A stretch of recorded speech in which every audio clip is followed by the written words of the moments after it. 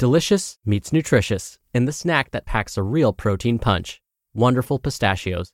Each 1-ounce serving of Wonderful Pistachios has 6 grams of protein, giving you over 10% of your daily value and making Wonderful Pistachios one of the highest protein nuts. But perhaps more than that, I love all of the flavors they have. Their sea salt and vinegar ones are my favorite when I'm craving that flavor but want to keep it healthy. But that's just the tip of the iceberg. Wonderful Pistachios come in a variety of flavors, like chili roasted, honey roasted, smoky barbecue, and jalapeno lime, perfect for enjoying with family and friends or taking them with you on the go. Whether you're a pistachio purist who loves cracking open every nut, or you prefer the convenience of no-shells pistachios, Wonderful Pistachios has got you covered. Grab Wonderful Pistachios and elevate your snacking game today. So fill up with a healthy snack when hunger strikes. Visit wonderfulpistachios.com to learn more. That's wonderfulpistachios.com. Have you ever noticed how a calm mind can really set the stage for a good night's sleep? That's the idea behind our new podcast, Good Sleep. Greg, our host from Optimal Relationships Daily, is here to help ease you into a peaceful night's rest with some positive affirmations. And these affirmations aren't just comforting, they can help ease anxiety and nurture positive thoughts, setting you up for true good sleep. So, press play on Good Sleep tonight because a good tomorrow starts with a good night's sleep. Just search for Good Sleep in your podcast app and be sure to pick the one from Optimal Living Daily. This is Optimal Health Daily, episode 1750, Emotional Nourishment by Becca Shern of MinimalWellness.com. And I'm Dr. Neil, your host and narrator. Hey there, happy Sunday and welcome back to Optimal Health Daily, or OHD, where I read to you from some of the most popular health and fitness blogs online. I'm going to keep this intro nice and short, so let's jump right into today's post as we optimize your life. Emotional Nourishment by Becca Shern of MinimalWellness.com.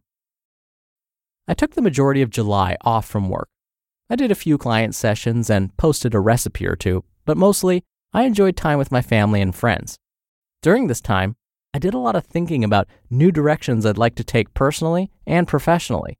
It was an incredible luxury, and I was able to see some subtle signs of inspiration. Physical nourishment is not an area I struggle much with. I enjoy eating well, I love to move, my gut seems pretty healthy, and I avoid as many toxins as possible. But I've come to realize I don't do very well with emotional nourishment.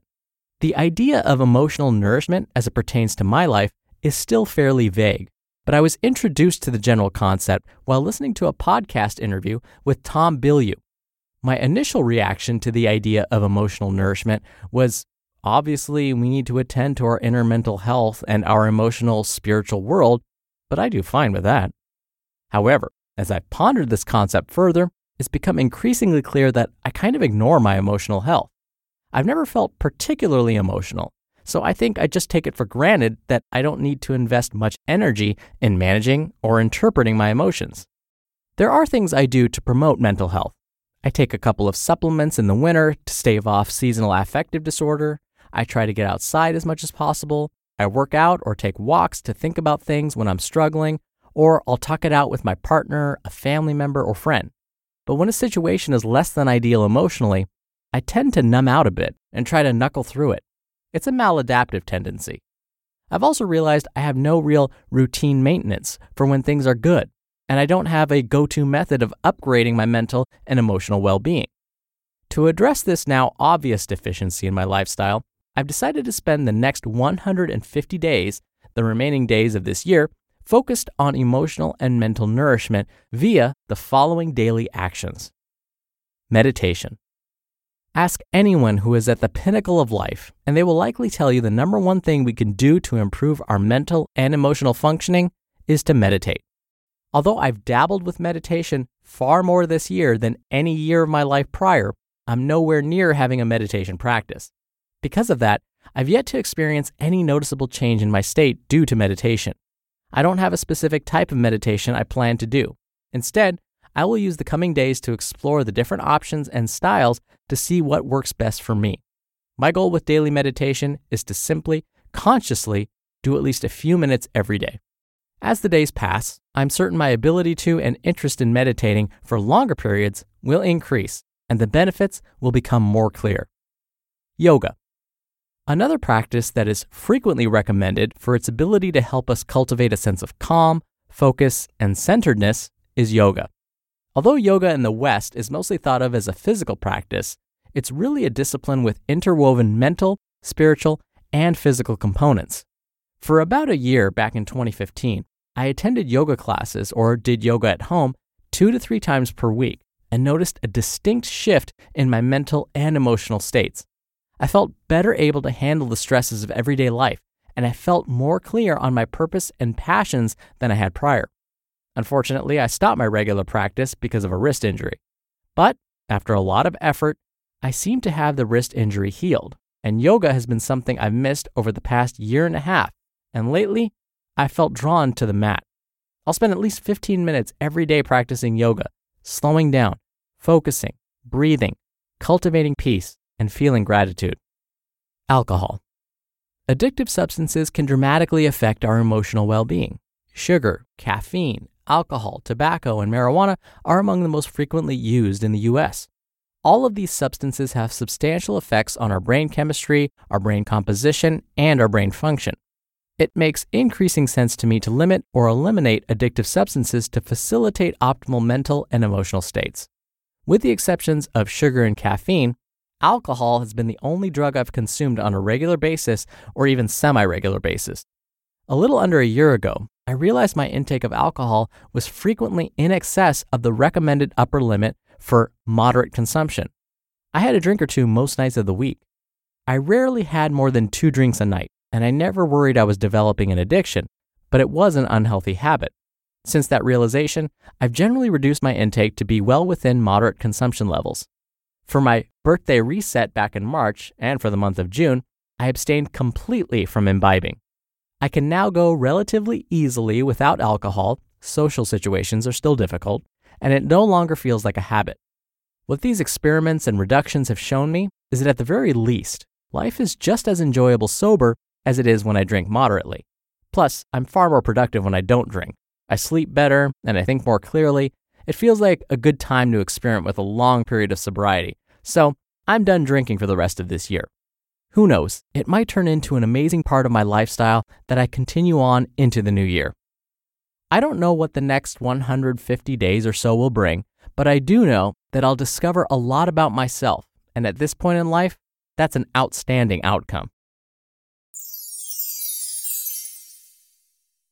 You just listened to the post titled Emotional Nourishment by Becca Shern of minimalwellness.com. When you're hiring, it feels amazing to finally close out a job search. But what if you could get rid of the search and just match? You can with Indeed. Indeed is your matching and hiring platform with over 350 million global monthly visitors and a matching engine that helps you find quality candidates fast. Ditch the busy work. Use Indeed for scheduling, screening, and messaging. 93% of employers agree Indeed delivers the highest quality matches compared to other job sites. One of the things I love about Indeed is that it filters out incompatible applicants. So when you're hiring, the process is much faster and you only have to consider applicants that are already likely to be a great fit.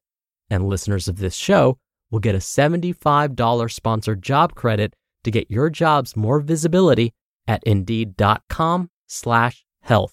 Just go to Indeed.com/health right now and support our show by saying you heard about Indeed on this podcast. Indeed.com/health. Terms and conditions apply. Need to hire? You need Indeed. Dr. Neil here for my commentary. Now, if you're anything like me, you know that meditation and yoga are wonderful practices. They're fantastic for calming our minds and definitely for emotional nourishment. But they're both things that you've heard about before, but maybe you just haven't tried yet. Or maybe you tried it and didn't like either of them. There are a lot of data to show both meditation and yoga are fantastic for calming the mind. But I'm not going to try and convince you to go back to those if you didn't like them. What I will suggest, though, is potentially trying a new way of meditating or a new way of incorporating yoga. For example, for me, when I try and sit cross-legged and slow my breathing, close my eyes, and try and meditate in a silent environment, it just doesn't work for me. Instead, what I find is when I go for a jog or when I'm on a bike, what I find is that's more meditative for me. I find I get into that headspace very quickly where my mind does start to calm down. My breathing is not getting any slower, but it is a way for me to get that emotional nourishment. So maybe sitting down and meditating with your legs crossed isn't for you, but maybe you can find something else that's meditative. Maybe it's playing an instrument, but whatever it is, find something that gives you that emotional nourishment. For me, again, I would rather get in an intense workout than using a day to just do 45 minutes of yoga. So instead, what I do is I incorporate a lot of yoga poses into my cool down and stretch after an intense workout. That's where I'm supposed to be slowing down my breathing because I'm cooling off. I'm trying to get my heart rate back to normal. And so for me, it's a perfect time to practice that deep breathing and get some deep stretching in, but using yoga poses. Oh, and lastly, she mentioned something called drinking in moderation or moderate consumption. What that means is, for ladies, no more than 1 drink per day. 1 drink would be something like 1 12-ounce can of beer, or it would be about 5 to 6 ounces of wine, or 1.5 ounces like a shot of hard liquor. Each of those would be considered 1 drink, and for women, that would mean that no more than 1 of those would count as moderate consumption. For guys, we can have 2 drinks per day, and that's still considered moderate consumption. So that would be like 2 12-ounce beers, or 1 beer and 1 5 to 6 ounce glass of wine, or 1 glass of wine and 1 shot of hard liquor. But what happens is when we go above these recommendations, we're finding that for women in particular, there's a dramatically increased risk for breast cancer. For guys, if we go above the 2 drink recommendation, and we do that for years and years, there's also an increased risk for certain types of cancer, but just not breast cancer. Colon cancer seems to be the bigger one. So yes, if you can drink alcohol in moderation, that may reduce your risk for certain diseases. But again, get creative with some of these things. Find your own ways to experience that emotional nourishment because it is something we tend to forget. All right, that's it for today. I hope you have a great rest of your day. Thank you as always for listening, and I'll be back here tomorrow. So I'll see you there where your optimal life awaits.